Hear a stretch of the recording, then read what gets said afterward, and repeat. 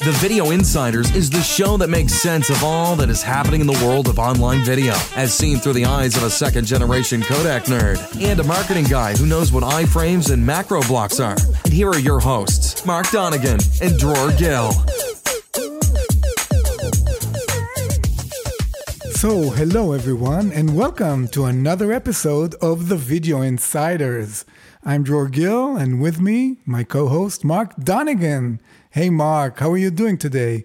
I'm doing great, Dror. It's another wonderful day on the microphone. And today we have an awesome topic. We're going to talk about video latency and how you measure it. And then eventually, I guess, how you reduce it. And that's a very hot topic. And I'm sure a lot of our listeners are interested in it. And to talk about this, we have Yurong Jiang from LinkedIn. Hi, Yurong, and welcome to the podcast. Hey, thanks for having me here. I'm really glad I can take this stage and discuss a little bit things about what we do about video in LinkedIn. Yeah, it's great, Yaron. You know, I caught your presentation at Demuxt, and clearly video latency is hot. And so I told Dror, we have to get him on the show. So thank you for joining. Why don't you just give us a real quick overview of, how did you get to where you are? What's your professional story? Sure, no problem. So I've been with LinkedIn for almost 4 years. I've been a media person from the very beginning. And when I get to LinkedIn, I found I'm still working on those amazing media stuff. So I get super excited. So I'm totally focused on this media area since I joined the company. And now I'm the tech lead in the media space for the company. Yeah, it's great. Now, 4 years ago, had video been launched? Or did you join like right when video was launched on the platform? So video was launched in 2017. So yes, it was launched when I joined. But I witnessed the speedy growth afterwards, where I think my and the team's contribution helped accelerate the whole process. Mark, I think you were one of the first users of video on LinkedIn, right? Yeah. Because I was putting up some videos for Beamer. Yeah, absolutely. Yeah, I'm really glad that we have you as a loyal member to our platform and contribute our traffic and also the creation part of it, which is very awesome. Sure. First of all, we love video because, we're dealing with video technology. We are the Video Insiders. We are the Video Insiders. And, lately, to celebrate our Emmy win, we solicited a few video greetings from industry insiders. And they were, kind of congratulating us on the Emmy win. And we were posting a video every day. And it was really nice, the number of views that you get, pretty impressive. And I think it's a great tool for us. And it's very engaging. And we really love it. And I also liked the experience. You select a video. Then you can set a custom thumbnail because usually the first frame is not the one that you want to show in your feed when the video is stopped. And then you upload, and within less than a minute, that's it. It's live. And that's an awesome process. And soon we're going to hear all about how it is happening inside LinkedIn. But uploading video clips is not the only type of video you support. So what are the main applications of video in LinkedIn? There are a couple of applications. One of them is what you see, those feeds. You can upload a video to the feed and share whatever things that you want to share with your friends. Another one is basically the ads that we also, let's say, leverage the video arts format and promote it accordingly. And the other one, I think, is the learning platform. There, people produce professional courses from LinkedIn learning platform with videos, and that's also part of the company focus as well. And the other one is a live video, which is a new emerging format from LinkedIn. It was launched in 2019, and we get a lot of traction and popularity around that kind of a video format. Do you know what's the typical content that people use the live video for? Mostly using it for professional content. In particular, they want to share some of the professional talks. and some of these professional tutorial, and some of them may also share their personal experience or something. So it's more targeted as a professional platform where the professionals can share their experience and their content through this professional platform to reach out to their audience, which is expected to be a professional audience that they can engage and connect together. You know, it's interesting, Dror. I don't know if you've caught, there's a company called StreamYard that was bought by Hopin. And every Sunday night, they do what they call a town hall, and it's live on LinkedIn. Super interesting. What really caught my eye, it's a great example of where it happens on a recurring basis. It's always on the same time. It's an open format and sort of like a Q&A show. And so it's a way for StreamYard to, of course, ultimately advertise and bring exposure to Hopin and to, StreamYard, to the whole video platform, talking about virtual events and virtual events production. But it just stands out because when I get the notification, although I don't often actually join, every time I sort of make a mental note, like, I need to pay more attention to this, even though I'm not really actively involved in virtual events, but there's just something about that notification that I get. It's regular. It triggers me in a way that I think, hey, maybe I can get value from this. And I think it's just the whole idea of going live on LinkedIn using video on a recurring basis is just a tremendous way, whether you're a marketer, you're trying to build, a personal brand, or, just trying to build further exposure for technology, for your product, et cetera. It's really an amazing outlet. And when it's live, then you know that you need to see it now because this is the first time it's broadcast, so you don't want to miss out. And especially when it's interactive. And the audience participation, is that video or chat? Mostly it's through these comments where the chat. Yeah, it's through comments. You basically post your comments, it will show up instantly. And if the producer saw this comment, they were trying to address it in some of the videos. That's right. Now, Yurong, how do you onboard video to the platform? So do you use OBS or what are the mechanisms? Because some of these productions look really professional. Some of them, it's like a webcam, through the website. So for now, what we do is we create partnership with a lot of those broadcasting tools. For example, StreamYard is one of the example. And we also have the Social Life and Restream.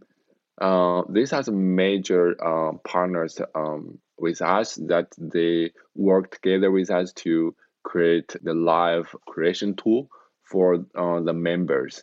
And one of the advantage of these tools is that they also support multicasting. If you produce a content, you can also stream to other platforms besides LinkedIn. But they do work closely with us to bring a better experience for the creators in general, to help them reach out to more audience and create high quality content in the LinkedIn platforms. So in general, is we work closely with those partners. And besides that, we also develop some internal tools that the members or the creators can leverage to, let's say, use those OBS tools or their professional studios to push content to our platform. So it's more diverse, I can tell. And the collaboration with those third-party tools, I believe, is more than any other platforms that we get to know. Now, to go live, do I need to have that enabled? Or for now, we are still going through approval status. So basically, you can apply on the LinkedIn page, and you can Google search and say LinkedIn Live. They will guide you the steps to apply for access to LinkedIn Live. And good thing for that for now is all those processes are most likely automated. If you, let's say, an active member for the platform, you will get approved automatically. And after the approval, you will be able to leverage those tools to go live on the LinkedIn platform. Maybe you can tell us a little bit more, what's publicly available. In other words, what you can talk about publicly. Tell us about the LinkedIn platform. How is it built, at least functionally? Is there anything that you think is kind of unique or special about it? Did you have any unique challenges, as you were approaching scaling it? Because you certainly have scale. There's a lot. I don't know if you can tell us how much video is uploaded, but we can assume it's a lot. Sure. So I can share more like in a high level what we do. So for those video processing, we basically add the let's say platform which handles those media ingestion and processing and serving. So what we do is we internally have some workflow which can handle all those let's say different steps in a connected but asynchronous fashion. So this flow has been designed in a very generic way that it can scale independently across different components. For example, if we see growth of, let's say, creation, we will have scaling of those uploading server and those processing server. And if we see a burst of consumption, we can scale those content serving platforms and everything kind of distributed and it's not restricted to one or another that prevent the scaling for the platform. In terms of what we do regarding those videos is we basically trying to transcode them into different format and different resolutions to be able to deliver the full scale of memory experience whenever the user in a different networking condition. For example, if their, let's say, networking condition is not good, the player may select a lower resolution and bitrate for them to play back the content without disrupting the viewing experience, right? And if the users in the good networking conditions, they will get always the best video content for serving. So that's pretty much about infrastructure. Which codecs do you use? Is it all H.264 or HLS? Yes, that's what we do at this moment. H.264 and the HLS delivery format. Are you looking at AV1 or some other codecs? We are looking at it, and this is still, let's say, under evaluation because it's not only that the infrastructure need to get prepared for that, the player also need to get prepared for that. We have to evaluate how good and how bad it will become in terms of performance, in terms of the quality. All of those things are under evaluation. And you're delivering. So obviously on mobile, there's an app, there's a LinkedIn app. And then on the desktop, it's all just in the browser, correct? Yeah, so for all of these platforms, essentially it's a player. And then we do have our own player infrastructure where they will be able to render the content produced by our platform. So to be a little bit more specific, so when you see the browser, when you actually watch the video, it's actually is a player playing the video. And the same thing that applies to those mobile apps. If you see some video there, it's player behind it. It's not the app itself who can render those videos. Oh, interesting. And of course, with H.264, you can assume that 100% of the devices have the decoder built in. I mean, it's just so ubiquitous. But is there a scenario where you could include a software decoder? So it's more like a player question where how player get fit to different devices. That's my interpretation here. So the player support very generic platforms, let's say different device configuration, different OS. They usually do those software-based decoder for many of these cases. And there is some of the mobile platforms that they offer you the option to decode the video with hardware as well. But in general, that's is more like a player decision. Okay, so I think it's time to jump into the main program for the evening, which is latency measurement. So in your talk at Demax, you really explained how you devised a process or a procedure or tools that enable you to measure the latency end to end for live video from the capture to the playback. So can you run us through this method? Oh, sure. So for LinkedIn Live, underneath infrastructure, we work together with Azure Media Service to deliver those ingestion to deliver process for the members. So we kind of do a divide and conquer for those latency measurement. So we measure from the time that the device arrives at our pipeline to the time that these bytes get delivered to our members. So in the middle of the step, there is the processing latency. There is the client observed latency from this CDN side without any delay. And also the player side observed latency. There can be networking conditions and there can be buffering there, which add additional latency to the entire perception.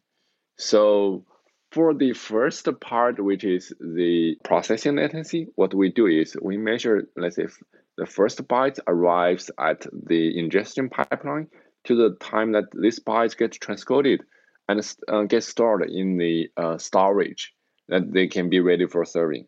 So this is what we call the processing latency. And what does the processing latency include?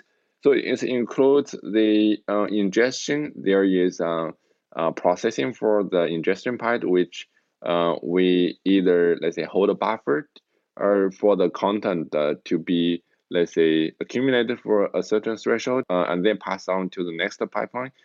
Or we kind of repackage those things into a different container and pass on to the next step. And the next step for this processing is more like the transcoding. You have those continuous bytes or video fragment coming to this pipeline, and you have this transcoder who is trying to transcode it to different rendition format. It can be, let's say, 220p and 480p and 720p. This transcoding process basically produce all those formats with original ingested content. And after all those things were processed, they were basically put to the storage or directly served to the members through this origin server, right? So what we do to measure those processing latency is we kind of put a timestamp when the, let's say, the keyframe arrives into the pipeline, and we put the timestamp in the PRFT box and put into those packages, the fragment MP4 in the ingestion. And when this, let's say, fragment, I just mentioned that it will get passed to this transcoding, right? For the transcoding process, you don't really touch it. You don't really touch that the PRFT box. Instead, you just transcode the content. So the timestamp still persists. And in this, let's say, final stage of you trying to store these things into this storage, you extract those PRFT box, and you can, let's say, get out those timestamp and you do a subtraction with the current system timestamp. That will be the processing latency that you can accurately report. Okay, so that's the processing delay. And is there a further step that you measure? Yes. So this is the most accurate processing latency that you can measure inside the pipeline, right? And outside the pipeline, which basically the media package will get delivered from the origin server to this CDN, right? And there's a big black box there around the CDN, how they do those content delivery for live. They have multiple optimization there. So what we do is we put a server just after the CDN, when, let's say, we have those content become available, we have a server in the data center to basically talk to the CDN and say, hey, give me the latest fragment and give me the latest manifest. And with all those manifests and timestamp around when you receive the manifest and the latest fragment timestamp, you basically just need a timestamp also in the beginning of this ingestion, right? So just to give a very simple example, so you have this video frame with timestamp 0 come to the ingestion pipeline. You're trying to process them, and until you get to those server, the server doesn't they have any buffers or any network condition. It just get to the CDN and trying to get this fragment there. And when it sees the same frame with the same media timestamp get to that stage, they just need to decide when did I receive this frame from the ingestion server, and when did the server inside the data center sees this fragment. So this time delta is essentially the delivered latency from the pipeline. You essentially want to capture two things. One is the media timestamp in the ingestion side, and also the time that it receives this fragment, which is a clock timestamp. And on the other hand, in the server in the data center, it needs to also look at when did it receive this fragment and what's the fragment media timestamp at the time it received it. So with those two timestamps, you can do some mathematics and do a quick calculation there and get a rough estimate. In general, it's pretty accurate if you're trying to do this mathematics across the 2 points. That's interesting. How are you using this data? In what way is this latency number informing changes you might be making either in real time or, even future adjustments, to either further reduce latency or improve quality or improve stability of the stream? Yeah, so what you have been asking is how do you leverage those data on LinkedIn side? So there are multiple ways we are leveraging it.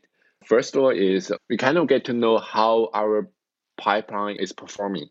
So let's say we are seeing a latency of X, and we will look into it and see whether this latency makes sense and where are the bottlenecks that we can work to reduce this latency. So we did have an optimization after this to, let's say, optimize this processing pipeline latency because we see the value for it is not ideal. And we kind of pinpoint where the problem are and trying to work towards a solution for that. So that's one way to do for that. Another way is with all those CDN latency, right? You know those processing latency, and you know what's the perceived latency after the CDN. So you get to know how your CDN is performing. So most of those, let's say, live video provider, they don't really have an insight of their CDN. So how well their CDN performs, it's basically a black box to them. And from our pipeline, we can basically know where are the bottleneck across the entire pipeline. And people are trying very hard to reduce those latency, right? They try, let's say, low latency, the community version of low latency HLS, and the low latency Dash, and also those Apple's version of low latency. They kind of know that, hey, by theory it will work, but how well it will work in the wild? They may have some very manual way to measure them, but for us, we are trying to adopt this protocol as well, but we know how well our platform performs across the board. So basically, it gives us a lot of confidence and insight about if something goes wrong, where the problems are, and how can we fix it. It's very intuitive and straightforward. And on the other hand, it's still kind of a vision. And we're trying to see, hey, can we work with the product to help the producer to understand how their members are perceiving their video, right? You were showing a video and you don't know when your audience is viewing the video. It's probably after, let's say, 20 seconds, 30 seconds. You never know, right? If they have those information beforehand, they may be able to have a decision or understanding of when and where to interact with his or her audience across the live video, right? So in general, it's two aspects. One is from the product, one is from the infrastructure side. And you're using multiple CDNs? For us, we currently use one CDN, but we are probably evaluating some other CDNs as well. Okay, so you're not using the measurement to compare between different CDNs because you only have one. Yeah, but we get to know inside, right? How our CDN performs. And are you experimenting with low latency protocols, the low latency versions of HLS and Dash?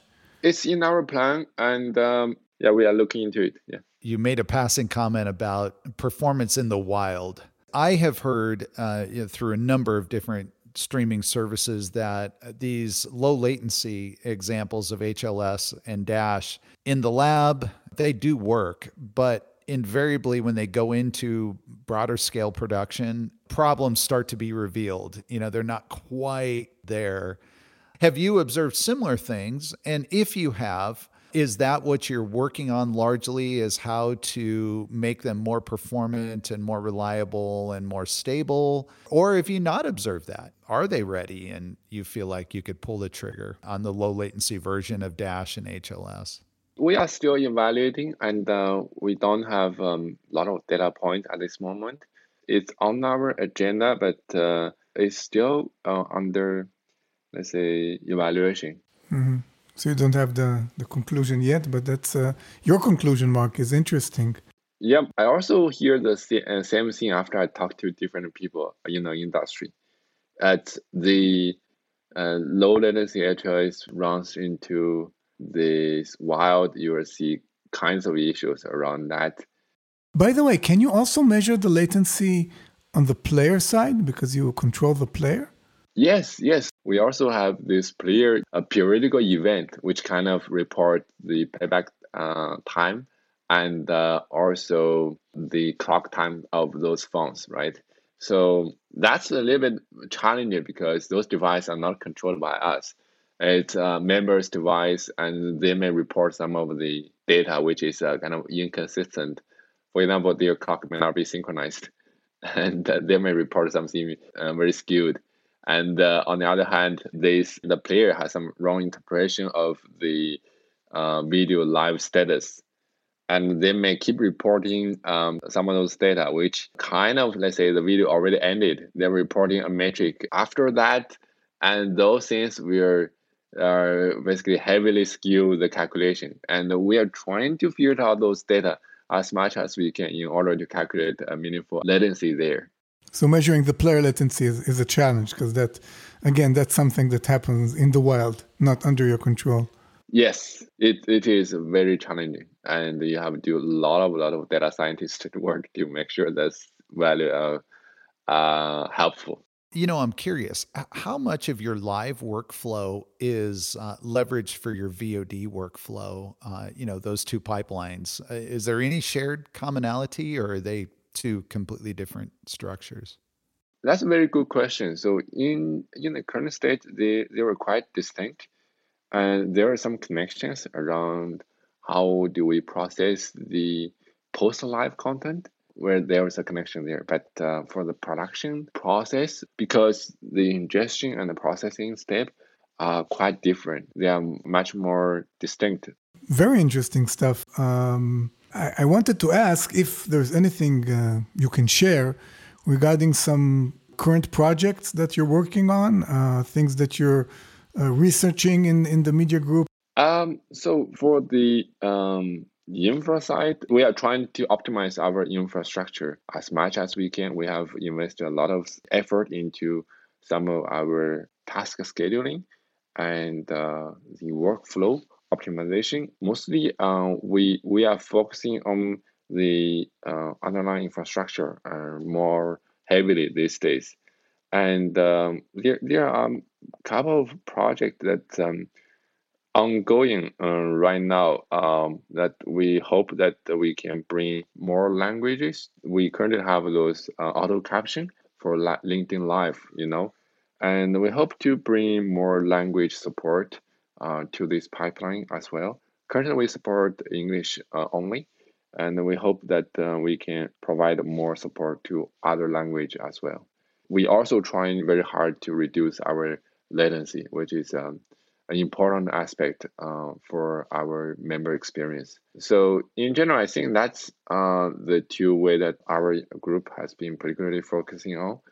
And reducing latency obviously is very important, especially for the use case that Mark mentioned previously, that you have this kind of live video with interactive questions. You want to be able to respond as quickly as possible, and then you need to reduce the end-to-end delay. And also, what you talked about, automated captions for live video, that's really, something amazing. When I see it, it reminds me of Hitchhiker's Guide to the Galaxy. There was this babelfish that you would stick in your ear, and it was automatically translate from any language. And now this is real. It's real. It's happening now. It's like, wow. Yeah, we work closely with Microsoft. So they have a strong technical team to support all those advanced technologies. So we are very fortunate and very grateful for those collaborations. So you're an independent company with its own culture, but you enjoy the backing of the Microsoft giant in many aspects, right? Yes. So we have strong support from Microsoft, and the collaboration between us has been very close. Yeah, that's amazing. I have a one question that just came to mind. Is there any thought around moving to WebRTC? Because that would give you some tremendous benefits. Reducing latency, yeah. Yeah, obviously it has a whole different set of challenges. You now have to re-architect your entire platform. Scaling is an issue, yeah. Scaling is one factor here, and they were basically suitable for different use cases, right? I'm not sure whether you know the LinkedIn message. We actually are introducing the WebRTC or video conferencing capability to LinkedIn platform. So if you can try out the messaging, you will be able to schedule individual meeting with your friends or whoever that you have connections through this messaging window, and you can join the meeting from there. That's one area that the LinkedIn has been working on as well.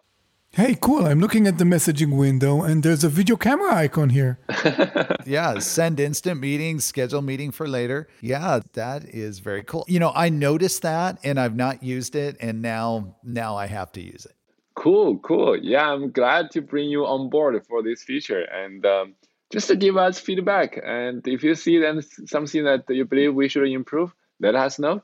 You have my contact. Well, this is great. We're going to link up, of course, in the show notes to your LinkedIn profile, obviously. And then, for all of our listeners, I think there was, some incredible insights here. And look, you have a direct line now to your own, and use these amazing new features, video features. And I'm sure he would appreciate your feedback. So. Cool. Yeah, really nice to talk to you guys. It's really amazing to join this conversation. And I'm learning a lot from you guys as well. Thank you very much. We really appreciate that you joined us today, and all the best. Continue innovating with video at LinkedIn. Well, thank you, Yaron. Thank you very much. Thank you. Have a great day. Bye. Bye. Thank you for listening to the Video Insiders podcast. If you'd like to appear on the show, just send an email to thevideoinsiders@beamer.com. That's BEAMR.com with a brief description on what you're working on and why you think it's interesting for our audience. This podcast is sponsored by Beamer Imaging. The views expressed by guests are their own, and their appearance on the program does not imply an endorsement of them or any entity that they represent.